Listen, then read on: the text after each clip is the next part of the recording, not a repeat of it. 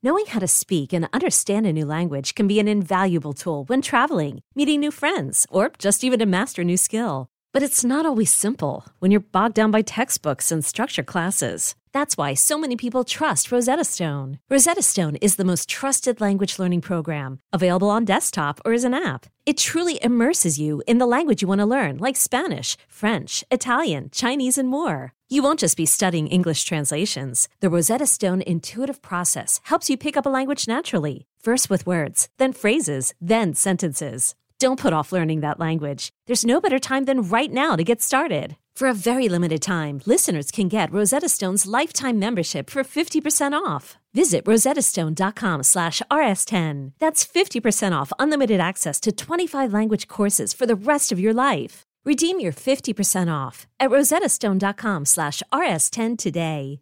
Every reporter and everyone in media we've met is on Twitter, and they're on it a lot. Right, they are the Twitter super Twitter users. is the sports gambling of journalists. Yes.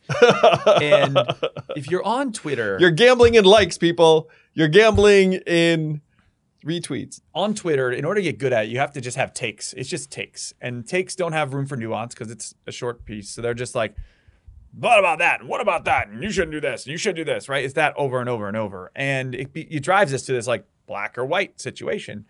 And I just feel like we see it now in the mainstream media that's off of social media. You see it in the Times, you see it in the Post, you see it on TV, right? So much of mainstream media coverage is like, get a load of this person and let's look down on them or shame them. Can you believe that? Or cast them as immoral or problematic. Right. I think I just summarized, like 60% of media coverage? I have to, yeah. Yes. And Joe has given millions of Americans another outlet for that. And other content creators have followed suit with Joe because they know there's this massive hole in the market.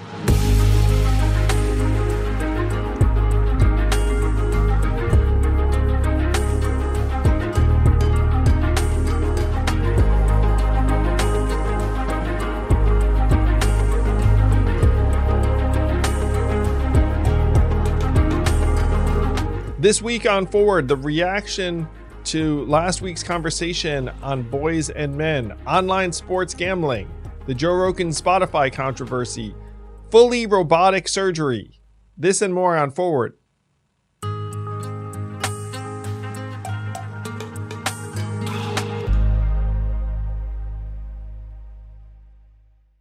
And we are back. This week on Forward. Apparently people responded to that last episode about men and boys and men, boys to men, American boys and men struggling and failing. I think that tweet, by the way, I'm going to tell the story. All right, so check it out. Podcast episode comes out on Thursday, and then I'm like, I should just tweet something about this episode. And so I tweet, American men now comprise 40.5% of college students, which is, by the way, a shocking statistic if you think about it for a second. This is something that's going underreported, underdiscussed. Yeah. And then I sensed that tweet was going to get a lot of attention, but right now it's up to 5 million plus impressions, 52,000 likes, like thousands of replies, mostly positive, it seemed. Oh, yeah. This is one of the best. Okay, just for context for everybody as we dive into this, because we have to talk about it. We do a bunch of episodes where we have a famous person on or someone with a big following. So in Matt, like Sagar and Jetty or Jack Dorsey or even Marianne Williamson recently had more, especially on YouTube, like more, let's call it impressions or people viewing it. But in terms of engagement and people reaching out to us as human beings, overwhelmingly our most positive episode in that sense. You know what I'm saying? The inbox flooded, my comments, DMs to me. Everybody is apparently craving for people to talk about this, which is shocking us because we knew no one was talking about it. Well, what's interesting is like I was hitting this topic very hard on the presidential, and my book, The War on Normal People, was replete with facts and figures on the decline of American men. Yeah, 3 chapters on it, man. Yeah. At least. And so I'm of the type that, and this is maybe a failing of mine, is that I think, okay, like I've hit a message for a particular period of time, and then it's like, well, everyone must have heard it, and then we go on to the next thing. But then it turns out that that this particular message, I think you could hit over and over again, and it would be new or controversial to some. I'm glad that the feedback from our audience has generally been positive, but I do think that it runs against the grain of this dominant media culture that frames men and boys as problematic or, toxic. And I think that that's not productive. If you have an enormous segment, roughly half the population failing by the numbers, it should be of concern to everyone. And one of the points that you were making is that if you want women to thrive and succeed and be well treated, you would want guys to not be falling apart. Yeah. We did get some Twitter hate, but it's and we'll talk about this probably later in the episode too when we talk about Spotify and Rogan and what's going on there. But is the folks that seem to hate on it, like the hate I got on Twitter, I try not to look at all of it. I actually don't look at a lot, but the things I saw that were negative tended to be from people that clearly didn't watch the episode or listen to the episode, And I think that's a general thing where we've built this like hyper reactionary and then you get this comment like, oh, of course, 2 men say if you want to help women, you got to focus on men. Ha ha. And that's like easy fodder to just kind of click or if you are in that lane, right? Back when I was a high school debater, there was this thing called ad hominem, which is just attack the speaker. Ooh. And that is considered a bad argument.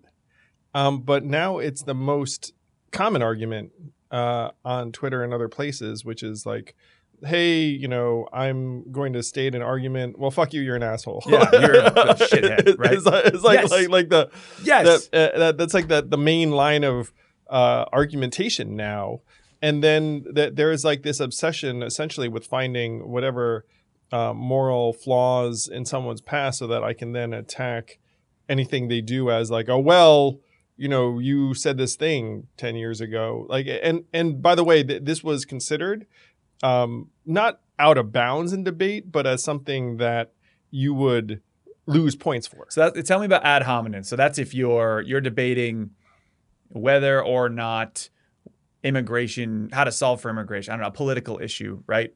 And then someone starts saying, Andrew, last time you were up there, you were arguing for something morally against this, so screw you. Like, how does this? No, ad hominem is just attacking the speaker. Okay. So it would be like you're personally going to benefit from the policy that you're advocating, or you're just of low character and low integrity, and we shouldn't be listening to anything you say. So this is considered a weak form of argumentation because it's like, well, you're not actually addressing whatever the heck I'm saying. You're just trying to undermine me. But it's the most common thing in American life today. Yes. Is that, and one of the things that I had to start to accept, and you accepted earlier, was that there is no separating the message from the messenger in American life today. Correct. Now, I believed that the message would itself be strong or powerful, but it turns out that people need a messenger to attach it to, and then it ends up inflecting the message with all sorts of meaning. Here's a good question. Do you think Republicans, I'm just go back to maybe what Jonathan Haidt writes about in terms of the well, it's one reason why if you have a book like Woke Racism, could only be written by a black dude like John McWhorter. Yep. If like because anyone who was not, the messenger had to be like, hey guys, I'm black. So and, I can say this. And a professor. And by the way, this stuff is not productive or cogent or coherent even. Is there something inherently identifiable on the right or left or let's call it the right here, that helps Republicans separate the message from the messenger better than folks on the left? That's a good question. I hadn't really thought. So one of the issues is that the obsession with identity is stronger on the left. Right. One of the things I believe has happened is that the folks on the right and conservatives are like, well, if you just want to make everything about race, then maybe we should make everything about race. Mm-hmm. And by the way, we're white and there are a lot of us. And, let's just head that direction, which is one of the traps. By the way, it may be the trap. My conversation with Stephen Marsh is about this topic as the main catalyst for violence and civil strife in the United States. And it's something that I have always tried to combat, which is that if you segment us all into groups, then it becomes like a zero-sum clash and being like, well, here's my group and this is what we're going to take, and then you're going to get this and you're going to get this. And by the way, one of the reasons why I always thought this was a massive loser is that there is one group that is bigger, richer, more powerful, like it controls everything than everyone else. And so you'd be like, well, if we just make this a zero-sum competition, then by the way, like that group probably wins. Yeah. And so like maybe we should avoid that as like your predominant argument or criteria for policy.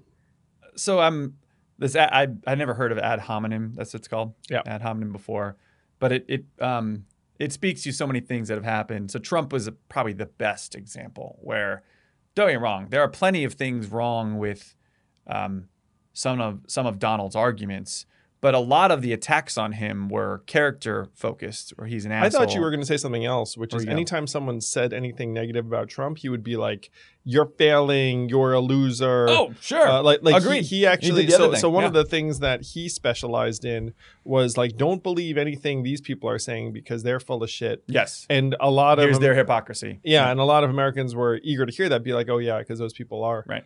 But then they would ignore. I guess what I was saying is, there's all these. The left would have hammered Trump on his character flaws, but the message actually resonated with a lot of folks. Where, I mean, Build the Wall had some racial undertones, but there was a illegal immigration problem that we weren't even really addressing on the left or on the right very well. There was the drain the swamp argument. America's losing. We need to start winning again, right? These are things that Americans have felt, particularly in certain parts of the country, and they ignored the character flaws, and they like either didn't believe they existed, or a lot of people held their nose, right, and voted for the Donald. I just didn't know if that you almost had both sides of that with Donald Trump, right, where he would attack people's character, and then everybody only attack his character and ignore his message, and his message was strong. Yeah, it's true. Yeah. How'd we get off on this? We were talking about we're talking boys about and men. Boys to Men, and the fact that we get attacked because we're men talking about it. Yeah. And I would say there are some women talking about it. Yes. They've been the only folks talking about it. And then the other folks Who that are talk the about women you think of when you think about women talking about this? I think of Liz Plank, Caitlin Flanagan. Yep. Katie Herzog a bit, right? I think. I don't listen to her enough. And Christine Sommers. There's a lot of the IDW types, intellectual dark web, for those of you who don't. I guess this all used to be a thing. It strikes me as entirely rational for women to look up and be like, hey, if men had their shit together, things would probably be better for everyone. Yeah. Specifically women. Yes. Like that doesn't seem like a radical thought or statement. Mm-hmm. But it's not a lot. And then there's a lot of folks that talk about it on the right. And those are men, conservative, usually Christian men talking about it on the right. And I grew up knowing who those folks were. So I mean, David Ramsey is more about finance. He's like the finance whiz, but he incorporates a lot of like manhood and responsibility and biblical undertones or overtones in many ways, the way he talks, in his messaging. You could even argue a lot of conservative talk radio folks in general, like Rush Limbaugh and Ben Shapiro, even at times, like they kind of talk about, they're very pro-family, they're very pro-traditional role of man, right? But I agree it's not talked about enough, and it's not talked about at all from the left, which is where I think we're getting the generally positive responses. I don't know if you agree with that. It's been like a far right thing to talk about. Well, so the left is primarily concerned with the power differential. Yeah. And so the left's framing of just about any social issue will be who's the marginalized weaker group, right? Who is the strong group, and then the mission has to be for the strong group to relinquish some of their power and privilege to the weaker group. So in this calculation, it certainly seems like men are the privileged group by just about any number. And so you think, well, it can't be about the men. It has to be about women or girls or non-binary or whoever the group is. And that overlooks the truth that it turns out that a lot of men are failing and struggling by the numbers for a multitude of reasons. A lot of boys are struggling and failing. And there is this truth, too, that if you look at any of the catastrophic social problems or criminal behaviors or domestic terrorism or the rest of it, it's almost always boys or men. 94% of school shooters are boys. I'm sure a similar percentage of domestic terrorists and the rest of it. So if you have catastrophic male failure, it results in a lot of very, very dark, tragic, terrible things happening. And it bleeds together. When I was talking to Stephen about this, it's like, you have mental illness, you have criminal behavior, and then you have political violence. And they're all kind of weaving together in this spectrum of male failure. Right. I think that's why we're passionate about this, because it's core. And it does drive me up a wall that, for whatever reason, left-leaning media just seems to kind of miss this stuff. Or when they talk about men failing, there's zero empathy. There's zero like, hey, something should be done about this. It's just like, oh, what the fuck is wrong with these guys for collapsing, disintegrating, et cetera. Even though if you look at it, it's like, well, we've gotten rid of the family unit. We've gotten rid of like a path to higher education for a lot of them. We've gotten rid of a sense of purpose or community or fulfillment. We've gotten rid of secure middle-class livelihood. We've gotten rid of like a lot of stuff. And so then when you see the collapse, to me, that should be a massive call to action. But the empathy on the left is reserved for people who are on what is perceived to be the losing end of the power differential.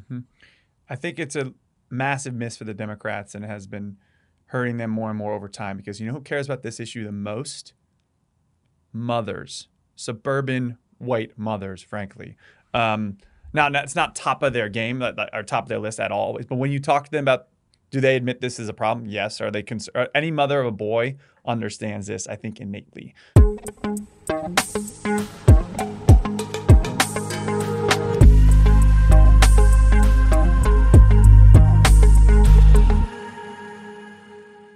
This podcast is sponsored by ExpressVPN. Why let big tech companies see everything you're doing online when you can just use ExpressVPN and then be footloose and fancy free? Plus, you get access to exclusive content by beaming in to another market. What do I mean? Let's say you have Netflix and you missed the show Snowpiercer. By the way, I loved that movie. And you want to watch the TV series, not available in the US on Netflix, but if you beam into the UK or someplace else, then there's Snowpiercer on your Netflix. See how it works? This is a way you can get more from what you're already spending on streamers, plus totally anonymous online, plus you can do it by pushing one button anywhere you are. It's why I love ExpressVPN. It's like a set it and forget it. So be smart. Stop paying full price for streaming services and only getting access to a fraction of their content. Get your money's worth at expressvpn.com/yang. Don't forget to use my link at expressvpn.com/yang to get an extra 3 months of ExpressVPN for free.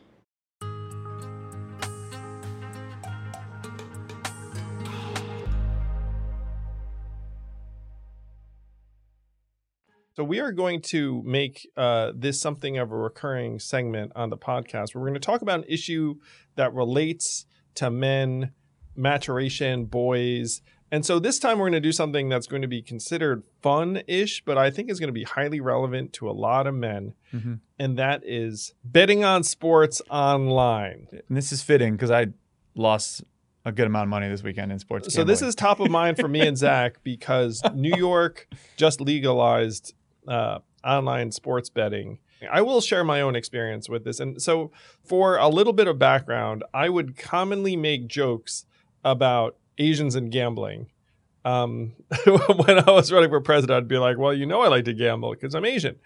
And that got some laughs. And then people were like, oh, is that a stereotype? But then if you go to a casino, there are a lot of Asians there. And if there are buses from any Asian community to casinos, like Asians just like... Asians like gambling, right? Asians like numbers, chance. It's baked into the culture. Is it baked? It's baked. Is it? Help me understand that. This is fun. Like, why Sure. is there's an Asian stereotype that you have rich Asians love to gamble. Rich Asians do love to gamble. I mean, rich assholes love to gamble too. Like, so maybe it's just a rich people stereotype. But there is something baked into Asian culture around numerology. I'll give you an example, and there's a Western equivalent of this. If you have a stock ticker number that has lucky numbers in it, there's a systematic bias for those stocks to trade a little bit higher. Interesting. Because we just really like the number 8, for example. Okay. The number 8 is very lucky in Asian culture. Now, the West has the equivalent that if you have a stock ticker that you can pronounce, then that actually gives your stock like whatever, it trades 5% higher than if it's just, an acronym that no one can ever say. So if you had like the Cheesecake Factory stock was cake, Crushes it. I think it gets like I a bought some 5% cake. premium based on. That makes sense. When our company, which we'll talk about someday, when a company, we gotta make sure we get a ticker that That sounds says that, cool yeah. when you say it out loud. Yeah, like, apparently it's worth a 5% premium. But in Yeah. Asian culture, having a bunch of 8s in your stock ticker is worth like a 5 to 8% premium. Okay. So Asians like numbers.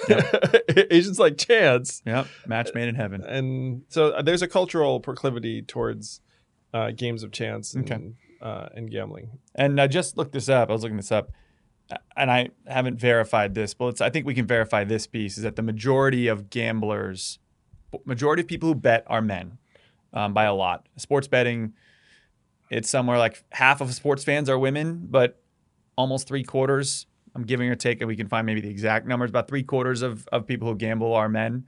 And then problem gamblers, about twice as many men are addicted as women. So if you live in New York, you've been inundated with promos for sports books. Oh my gosh. It's Everywhere. FanDuel, DraftKings, Caesars, MGM. MGM. So each of them, so which offers did you take and how much free money did they give you? I did Caesars. It gave me $500 free bucks.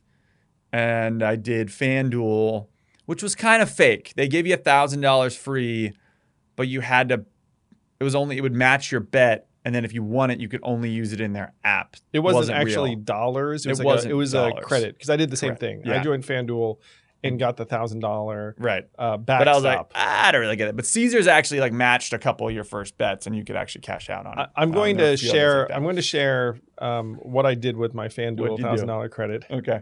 Oh my gosh! Okay. So I bet on the UFC heavyweight title fight, Francis Ngannou against I've never been on a fight Cyril before. Gane. People love that. Yeah. So I bet because I said, well, they're guaranteeing a loss of 1,000, so I'm going to bet 1,000 on this fight. And I got to say that I was so nervous because my guy was losing. And then Ngannou pulled it out by wrestling. And so I won 1,000 and obviously felt pretty good because That's it's great. like, it's a good feeling. So you win 1,000. Now, when I was running for president, I said, look, we should legalize online poker and gambling. And I believed that because there was a way to do it anyway. There were illicit ways. Like you'd rather it be regulated. And prohibition doesn't really work. There's a few things that it works on, and we could maybe have a whole episode on that. But yeah. Yeah, but now that I'm experiencing it, oh my gosh, is this stuff addictive? Massively. You forget it's real money. Yeah. So then the next thing I bet on was Well, now you're hot. You're on the heater. So now I had like, $1,000 free bucks and I'd won. So then I bet on a parlay, an NBA game where Those are the best. it was a bunch of things happening in a Knicks-Bucks game. A parlay, for those of you who don't gamble, because I'm learning a lot of this, is when you bet on lots of things to happen and they all have to hit. So I can bet on the Bills win, and I can bet on 5 other teams to win too, or I can do like mid-game stuff where it's like so-and-so to have so many points or so many touchdowns, so many yards, and they all have to hit. Or 4 of 5 bets hit and 1 misses, you lose everything. Sorry. So then I watched the NBA game, the Knicks-Bucks game, and anytime someone scored a bucket, got a rebound that was involved in my parlay, I'd be like, you're and into then it, I'd be yeah. like, pass it to my guy so he can. Yes. It like, changes the way you put some watch, points which is up. fun. It changed the way I watched it. It was more entertaining. Yes. It made me a shittier dad for 2 hours Yep. because I was just like had the game on it, and Agree my with sons that. were a little bit like, why the hell do you care so much about what's going on? And by the way, I really shouldn't have cared because I bet whatever, like $50 or whatnot. But so the like, return it on a really was parlay is high, right? Like you immaterial. could have won another $1,000 probably. It was so this particular thing was 5-1. Okay. And the crazy thing is I won. You won. You were on a heater, man. I'm on this a was heater. this weekend? It was like last week whenever this shit was Wow, going man. down. Great. So now that I've had this direct experience with it, I have to say that I understand how people can get addicted. Mhm. It changes your relationship with sports. Like I had this stupid sense that I was being productive watching this game because you can change your bets in the middle. So you felt like you're earning. You're doing something. You're like doing something productive. Wow. And the way a lot of guys are programmed is that if you can make some money, then it feels smart, feels like achievement, feels practical, feels like work. Wow. I mean, yeah, you're right. yeah. So now I know myself well enough to know that I'm going to go through this arc and then get tired of it and then think like this is a bad use of my time, and move on. Yeah. But I can easily see how people fall down this rabbit hole and get addicted, lose lots of money. And these sites, it is wild where they must have done the math where they give you 1,000 free gambling bucks and they know that they're going to get it back. Oh, they know. The house always wins. That's the thing about gambling, right? Those businesses don't exist. They make a ton of money and they wouldn't exist if they weren't winning all the time. I would say, so you and I do not have fundamentally addictive personalities, but I know we both know every guy has friends who are usually. Like I'm a guy, I used to do these snooze little tobacco pouches as like a, on the campaign too when I was getting through Iowa, it was like a little buzz. It's like they're pansy. They're like tiny, like these are not strong tobacco. And they are addictive. Like I felt being addicted. I felt craving them. But one day I was like, I can't do this anymore. And I just quit and up and quit. And it was like rough for 2 days and that's that. And most folks I know, my brother included, like he loves them. He can't stop using them, right? And sports betting, those types of things. Like I lost some money. I was like, if I keep betting $20 a game, like there's a lot of games. Like like it's not going to work out well for me. But we wanted to talk about this because men in particular struggle with this and we're attracted to this. Do you think it used to be illegal because of what we're talking about, I think, where people were concerned about men blowing their money. And now we're like, I think men are smart enough. I don't think what do we guys think? got any smarter. I mean, you have to look at the numbers. One of the things that happens anytime you interact with gambling is there's always an ad like, got a gambling problem? Yes, Call that's this the number. The laws, right? Yeah, the laws. So despite my affection for gambling personally, like I know enough about it to know that it's generally a net negative for the community. Mm-hmm. It's a bit of a black hole. It tends to absorb economic vitality. So what happens if you open a casino is you say, look, I'm going to create, 300, 500 jobs. Mm-hmm. And that's the argument. But what most don't realize is that generally speaking, the people in the surrounding area spend money at the casino, and then the bulk of the money goes to the owners, and the owners tend not to live where the casino is.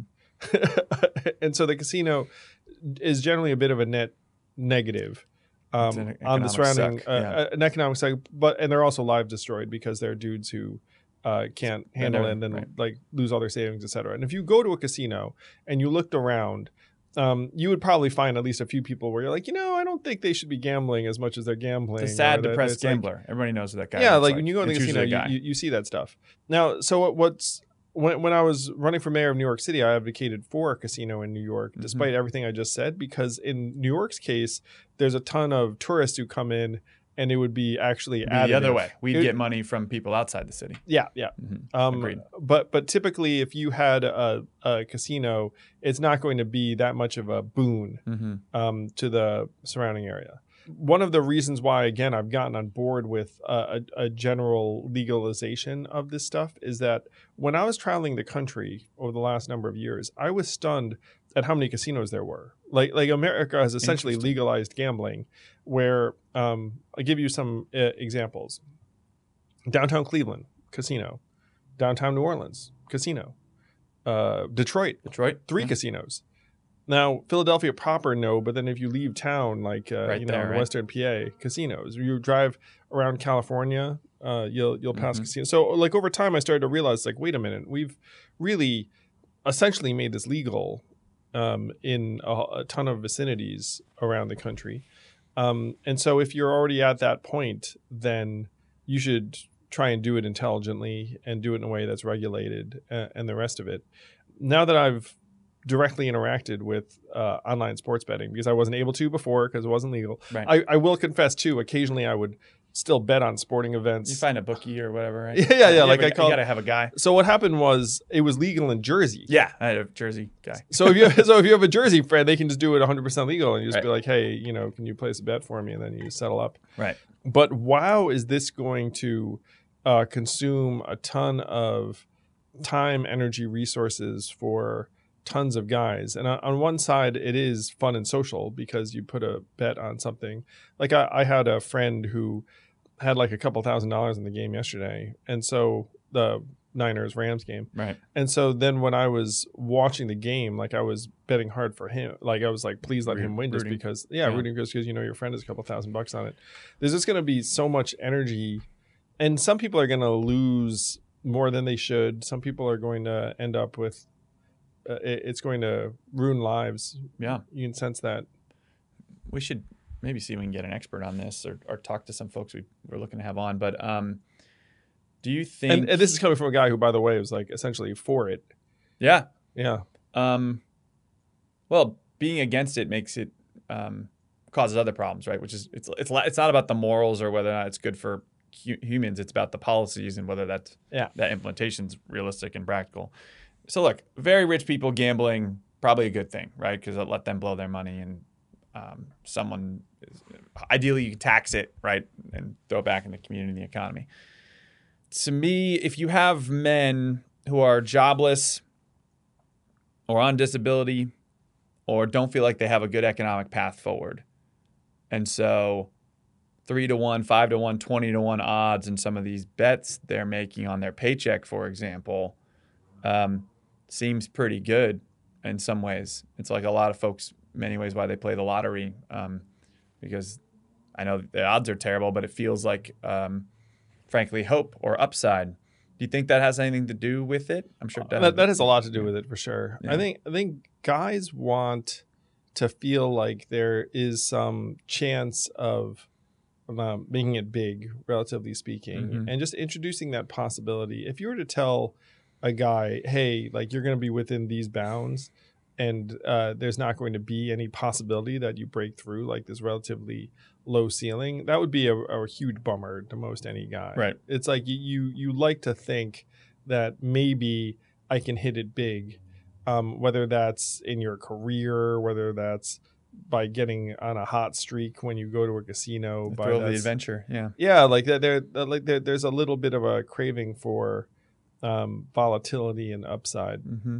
I agree. Gambling, sports gives you some of that, like feeling a part of something. But this gambling does too, but it has the dark consequences of being, for many, their food money or their bills money and their livelihood. So I was watching NBA games on TNT, and it was sponsored by FanDuel. Yeah. And, And then it it's had mainstream now. And then it had the odds up. I think there was a parlay. Yep. On TNT being like, hey, you can do a parlay right now. ESPN has shows dedicated to the prop bets, to the bets. Yeah. It's real. It's mainstream. And let's get the policy piece of this. If you're a government, you know it's bad for people, but it's worse if you try and regulate it in many ways, right? Where we got all this dark money going through. We're not taxing it. You've got men. It would move it to the Cayman Islands, more or less, and you'd Right. have like some weird outfits. Like, how would you...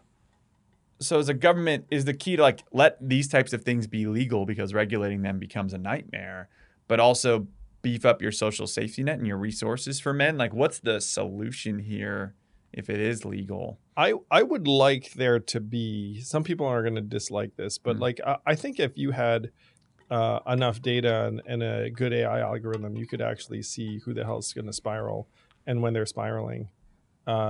Like based upon like gambling patterns and the rest of it. So it was saying like, hey, do you have a gambling problem? It's like, if I have a gambling problem, I'm probably going to lose my shirt before I call somebody. And you spent your all these days and weeks and months and maybe years leading up to that gambling problem. You've been ignoring the hey, got a gambling problem. You're used to fast forwarding that ad, right? Whatever it is. So there'd be at least a couple of inputs you could have. One would be, let's say I start on FanDuel, which I did. There could be like, hey, like how much money do you want to lose or can you afford to lose, before the fact? Mm-hmm. And then, I give a range, be like, look, I don't want to lose more than whatever. X thousand. X thousands of dollars. And then if I start losing more than X $1,000, then FanDuel will be like, hey, It's time to. it's a little bit like a bartender trying to, stop serving you drinks that they know you're like drunk and out of control. So one would be a self-stated like comfort level. And then the other would be like, I can pretty much tell from your gambling behavior whether you're losing your shit. Mm-hmm. You've bet $X,000 on like Weber State versus X. Yeah, like you're kind of going you're nowhere near off the rails here. I mean, the tough thing is that if FanDuel were to cut you off, you just hop to somewhere else, Caesars and the rest of it. Well, I wonder. And look, I agree with the free country. Spend your money how you want. Like that's what people theoretically should be able to do. But I do think we regulate investment markets based on this, right? You can't invest, and part of them are a little problematic, especially as crypto is democratizing some of this, and Robinhood, as we've talked about in this pod before. But there's some like, hey, if you are not worth X amount of dollars, you can't invest in that. Or you are required to read this disclosure. You're required to go through a broker dealer. It's very, and like, I don't love all of these rules, but they do prevent shady money or immature money or people that should not be doing things. They prevent them from doing them. They do work in that way, generally speaking. A lot of the regulations in our securities markets are on the companies themselves and the nature of the securities. What do you mean by that? Like in order to be listed, you have to jump through like a gajillion Correct. hoops. Yep. So that's another thing too. Like if you're betting on stocks, like it's not a penny stock, generally speaking, right? If it's listed on the New York Stock Exchange, right, you know that. But also if you wanted to do hedge funds or options or various alternative investments, you have to have $250,000 in net worth or a minimum usually, or a credit investor regulations, things like that. And we'll change subjects a bit, but this is what I want to talk about when we do this section. I think you do too, is that there's a masculine urge to participate in this. There's a innate biological human need for men to get involved in this type of stuff. Some of them we can explain, some of them we almost can't. But if men don't understand how to navigate this, you end up with problems. So what would your recommendation be to folks navigating this new world of like, this is like the golden age of sports gambling, right? It's just I will share with you my personal approach, and then we'll leave it at that. Okay. I've said, look, I'm going to put a certain amount of money onto this app, and in my case, it's really not much money. I think it's like $2,000, and then I'm going to gamble it and do whatever the hell I want. But I'm not going to put more money on this app for X period of time. Mm-hmm. And so set a rule like that for yourself. And then if you see yourself breaking that rule, then really give yourself like a very, very long look in the mirror. Yeah. And it could be even go to someone close to you and say, hey, look, like FYI, I'm, it's like, seem obsessed about this thing. Like, let me know. Like in my case, I could go to Evelyn and be like, hey, if I go down this sports gambling rabbit hole, like let me know that, hey, I wanted you to tell me if I was going overboard. But in my case, like I'm confident that I'm not going to put any more money on the app than I've already kind of set in my head. Mm-hmm. So just set a rule for yourself and then take it very, very seriously if you find yourself breaking that rule. I agree with that. How I did it was I did two of the apps. I have Caesars and FanDuel. And I said, I'm going to put $200 in each, and I consider it gone. That's how I approach Vegas too. If I ever go to Vegas, I'm I have it's $1,000 I've saved up, and it's gone.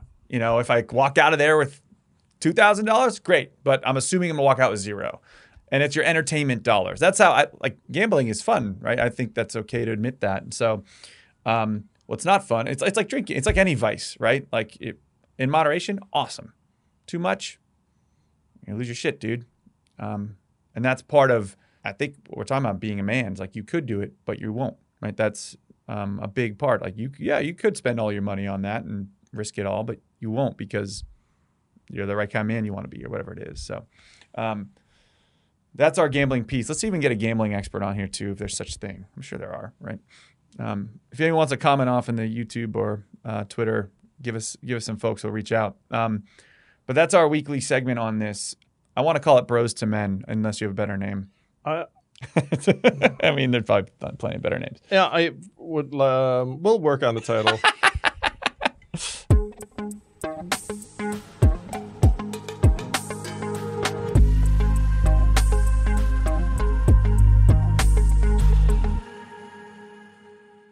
This podcast is sponsored by Helix Sleep. I've always been a mattress guy in that I knew if you're going to spend 8 hours doing something, you should probably invest in doing it right. That's why I love Helix Sleep, which will send a mattress to your door that's made just for you. You take the Helix Sleep quiz and you get matched with a mattress based upon whether you want it to be soft, medium, firm, how you sleep, other variables, and then voila, it gets sent to your door and you can try it for up to 100 nights and send it back. They have a 10+ year warranty because they believe in their product so much. I do too. My kids do too. They actually seek out this mattress even though it was designed not for them. That's how good this product is. Helix has been awarded the #1 mattress picked by GQ and Wired magazine. It is even recommended by multiple chiropractors and doctors because they think it'll make you healthier. Don't take my word for it. Helix is offering 20% off all mattress orders and 2 free pillows for our listeners. Go to helixsleep.com/yang and use code HelixPartner20. This is their best offer yet, and it won't last long. With Helix, better sleep starts now.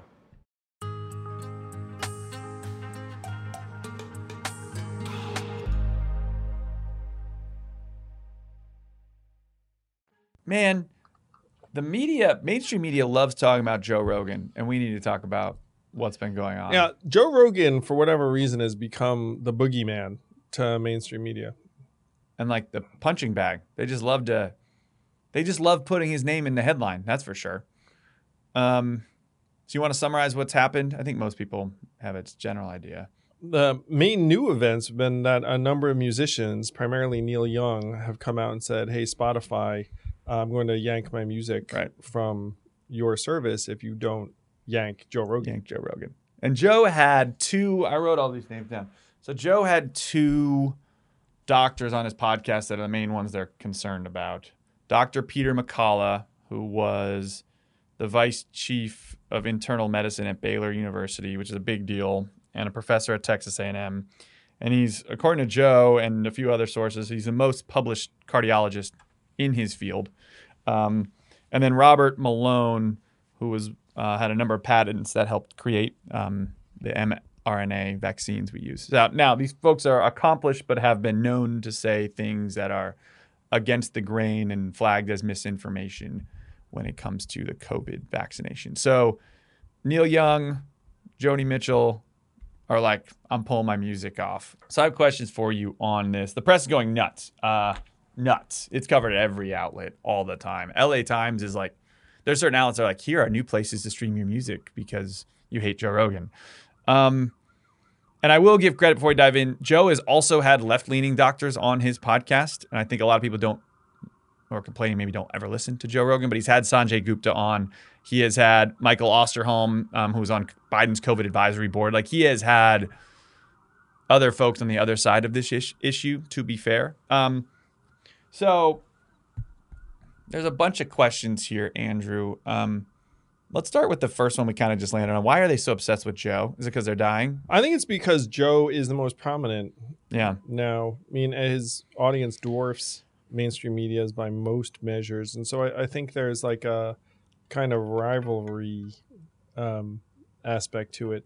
That Joe's success, in a way, calls into question the reason for being for certain mainstream media outlets.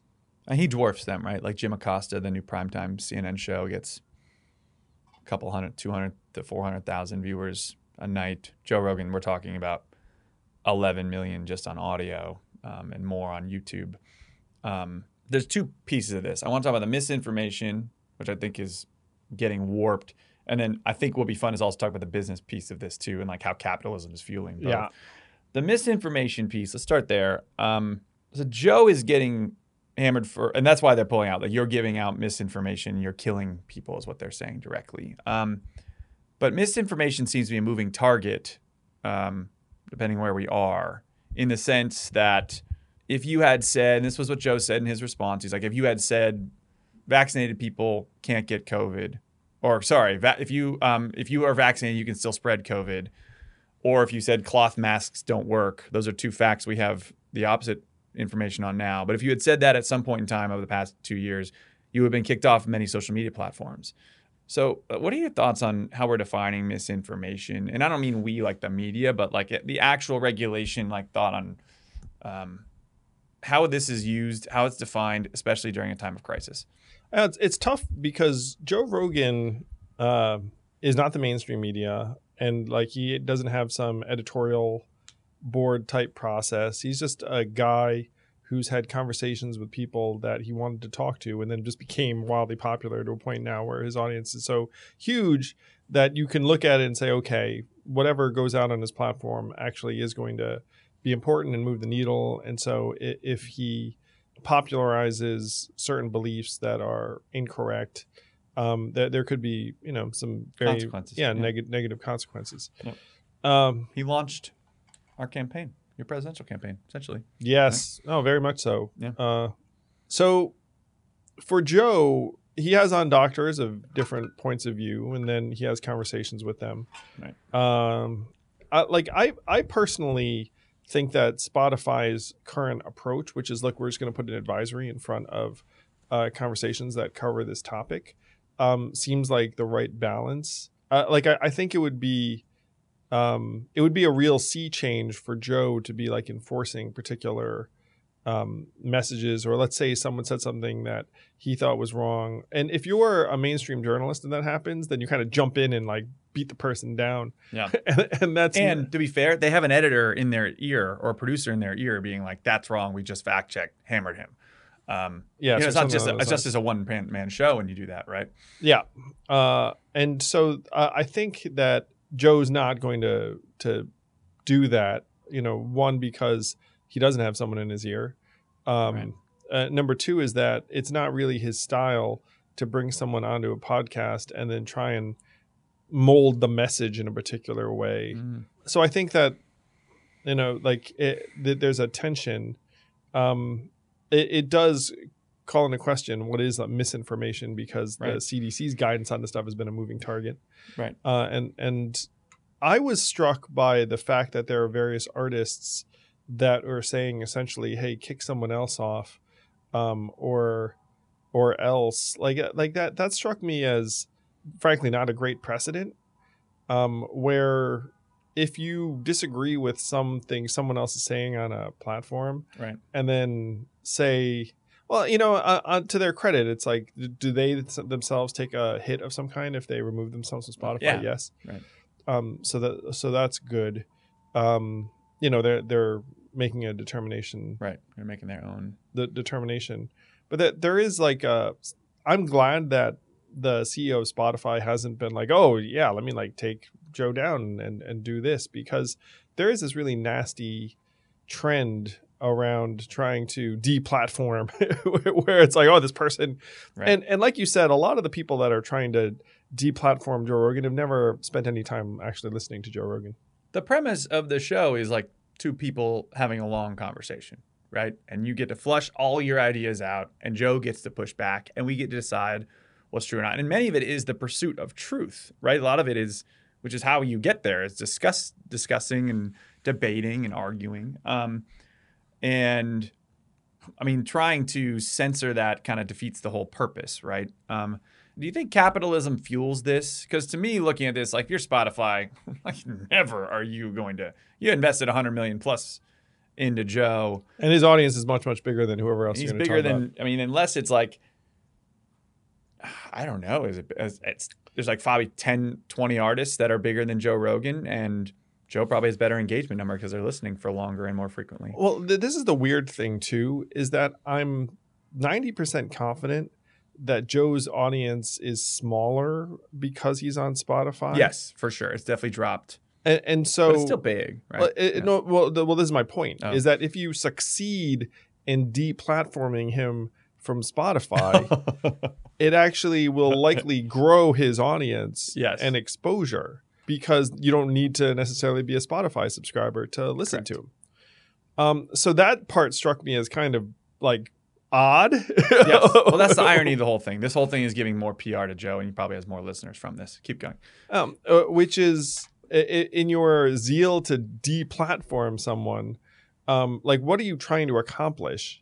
If it's, look, I think this person's point of view should never see the light of day, this will not accomplish that. Right. It's going to make his stuff more accessible rather than less accessible. The only rationale I can think of is that you think that he's getting institutional legitimacy from being on Spotify that he would not if he was just on YouTube, for example. Right. I'm struggling a little bit with that argument, because it's not like Spotify is like the arbiter of of whether something is popular or acceptable. So it's just a weird one, where on that one it's like, look, if you want this point of view to be suppressed, this isn't the way to achieve it, I don't think. It's let me ask you this, like, it seems like so much of the world is going in this black or white situation, like nuance. Yeah, and that's what troubles me about it. On the side of, it's like, hey, I disagree with that person, so we should quote unquote kick them off because they're evil and they're wrong and they're bad. Yeah, and the reality is most people have some bad and hopefully more good, right? Like people are complicated. Well, right? and here's like the kind of weird thing. It's like, so first let me say, do I believe in the vaccines? Yes. Do I think that people should get boosted? Yes. But if you think about what the quote unquote establishment is saying, it's very much what I just said, like, to the nth degree. There are some excesses, in my opinion, like, should kids be wearing masks in school? The data is very fuzzy on that rationale. Like, I'm leaning no, because like one of the frustrations I think is like, they act like kids wearing masks has no negative impact on the kids or their learning, and by the way, it almost certainly does. Yeah. So like, how much do you want to weigh that? What is the health benefit? Though, right? Yeah, like there's this. So to the extent that there is like an establishment point of view, it's COVID countermeasures to the extreme.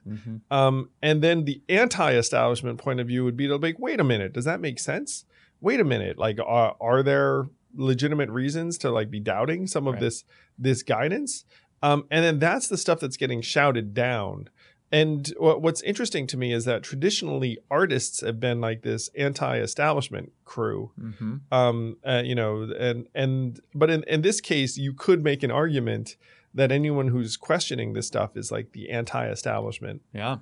Well, it's tough to watch because the mainstream media is so quick to point out the flaws of the Joe Rogans of the world, or the alternative medias. But the reality is they only exist because mainstream media is dropping the ball. They've eliminated nuance.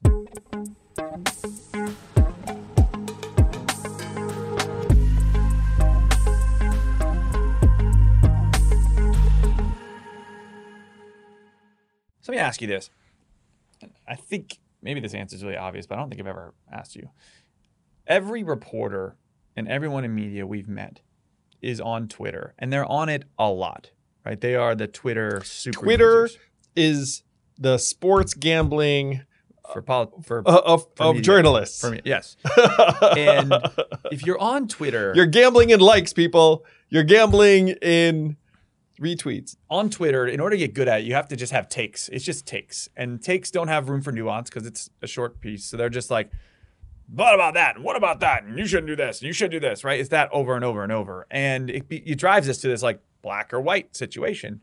And I just feel like we see it now in the mainstream media that's off of social media. You see it in the Times, you see it in the Post, you see it on TV, right? So much of mainstream media coverage is like, get a load of this person and let's look down on them or shame them. Can you believe that? Or cast them as immoral or problematic. Right. I think I just summarized like 60% of media coverage. I have to, yeah. Yes. And Joe has given millions of Americans another outlet for that. And other content creators have followed suit with Joe because they know there's this massive hole in the market. But my question is, like, capitalism seems to be pro misinformation. It's pro any information as long as someone's willing to click it. And I'm curious your thoughts on the market drivers. Capitalism is pro the splintering of the American consciousness and the splintering of the media landscape. That's where capitalism is going to lead us, especially in this era. Because so if you rewind 30 years or whatnot, and let's say I had some bad shit ideas, like how would I get attention to them? Quite difficult. Yeah. I could like write a letter to the editor that they would ignore. I could, put up some bulletin board leaflets. I could stand in the town square with a sandwich board. It's like it's tricky for me to gather together an audience for my insanity. Now I don't need much. I just need a camera and a bit of a personality, and then I can put something out. And so whatever point of view you put out there, there's going to be a market demand for an alternative to it, because people, especially in an era, by the way, of collapsing institutional trust, where it's like, what are they telling me? Fuck that shit. Like, that can't be right. Like, oh, this person's here to tell me why they're full of shit. Right. So there's going to be this massive demand for like a different unvarnished point of view. Unfortunately, a lot of that stuff is going to be in opposition to the stuff that came before, which is something that's interesting about like a dynamic that even you and I share. So like I just listed a bunch of facts about the decline of American men, right? And that somehow gets cast as ideological, even though all that stuff it's just numbers. It's just numbers. Right. You can look it up and be like this and that.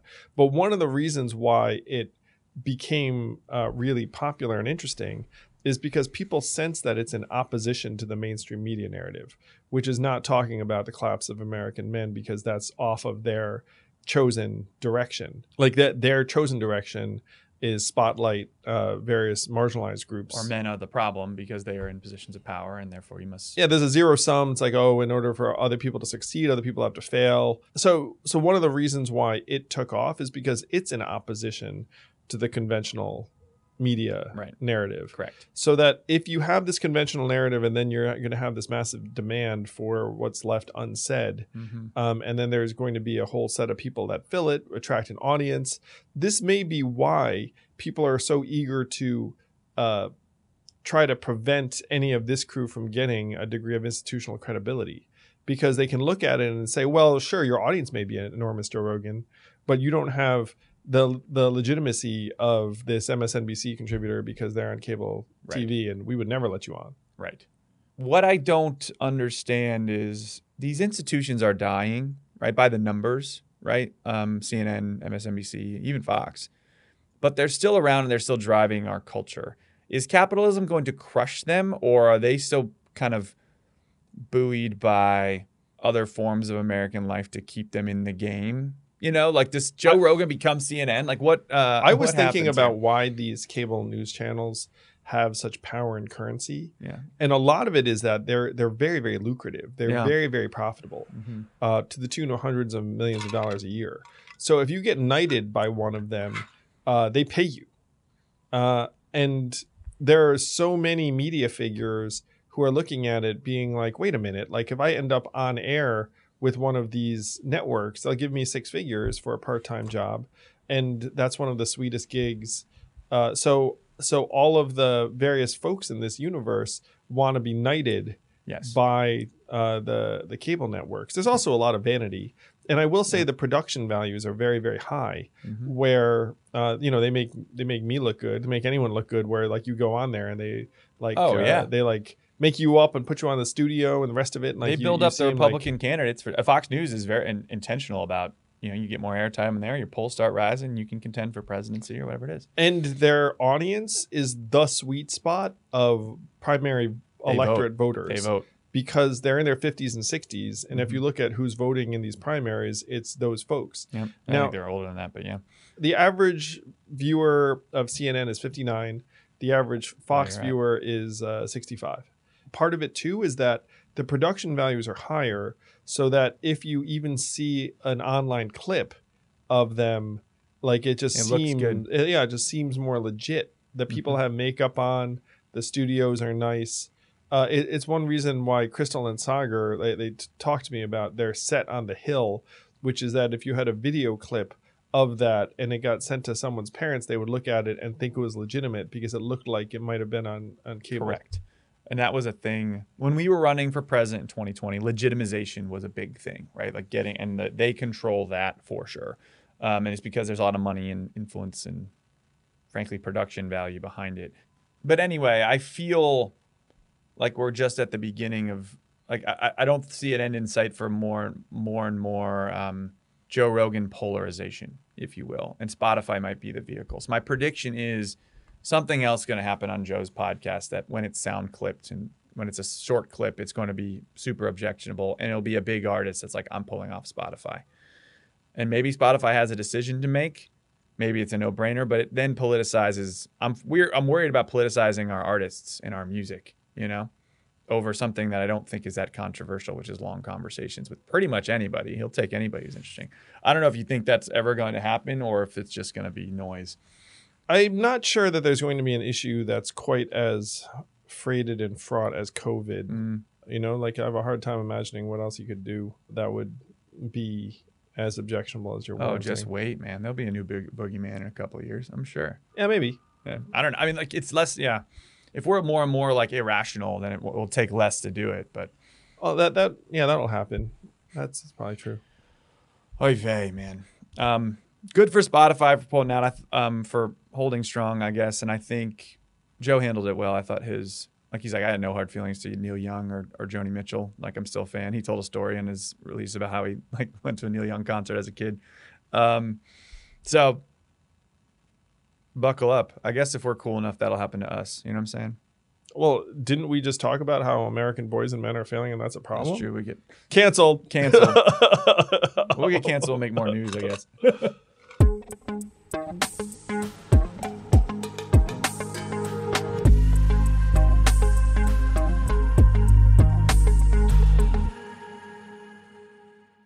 You want to close with this robot? Yes. So the last thing is that there was a fully robotic laparoscopic surgery that had better results than if done by a human surgeon. Now, it was on animals, on pigs. Yeah. Because they didn't want to test this stuff out on humans. But the results were very, very positive. And this is a big deal. And this is something I've been waiting for in a particular way. Now, I have friends who are surgeons. And they are very, very afraid of doing anything that might hurt their fingers and hands. So they don't ski. They don't play basketball. They don't do things because that their livelihood is in having these fine motor movements. One of them, that I went to college with used to play video games and be like, I'm training because he's like working on his motor skills. So you have these highly educated humans who are then these fine-tuned manual technicians for hundreds of thousands, in some cases millions of dollars a year. Yep. Their careers actually end on the earlier side because after you get to a certain age, you can't do this anymore. Yeah. You don't want a 60-year-old surgeon freaking operating on you. And it's your eyes too. It's coordination. It's your balance. It's a whole bunch of things, right? Yeah. So you can imagine it as a little bit like athletes, so they have longer careers than that, obviously. But it's like by the time they're in their 50s, like they're just talking to others about how to do it, and then showing them some things, but you don't want them doing it. Now, so imagine very, very finely tuned motor work. Sometimes you would involve movements that might even be almost imperceptible to the human eye. This stuff is tailor made for automation. Yes. And so the fact that now they're getting to a point where you could theoretically replace human surgeons on these operations is a potential game changer, and so it should be something that humanity welcomes. Right. Like anyone who thinks like, oh, humans should be doing surgery, you've got to be out of your fucking mind, because when it comes down to it, right. This is just like some very, very fine motor stuff. Like imagine if you had, an analogous task that needed to be done. Let's say it was like, putting like tiny components into an airplane. Like, who would you rather do that? Like a robot that's designed for it? I'm guessing yes. Yeah. Or would you want to have like hundreds of different humans that you then roll out? Surgeons are human beings at the end of the day. Like, can they have bad days? Sure. Of course. Now you hope that they, They don't. they don't, and you hope that they don't decide not to conduct surgery that day. Right. But does that happen? For sure. Yeah. So, like, I've been thinking about this for a while. That there's for a while now, there's been robot-assisted surgery where you could have a human surgeon manipulating like a robot hand. Yeah. But this time, the human wasn't involved. It's just robots doing their thing. Right. This one to me, because we talk about automation a lot, and what we also talk about? We talk about the management of the automation crisis and the chaos that will ensue after something, whether it's automated Which goes back trucks to or Boys and Men. Right. Yeah. This one I feel will be managed better than most, I think. Because you have all these hospitals with their boards and all the regulations around new medicines and new procedures, right?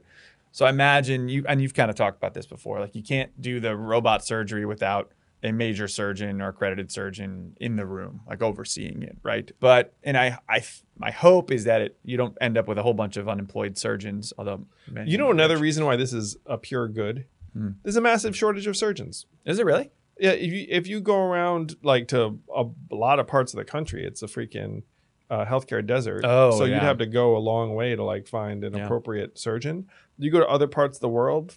Oh yeah, they can totally. I used to work with this nonprofit. I think it's called Help Me See, but they had essentially, it wasn't automated, but it was generally automated, like automated assisting folks to do cataract surgery.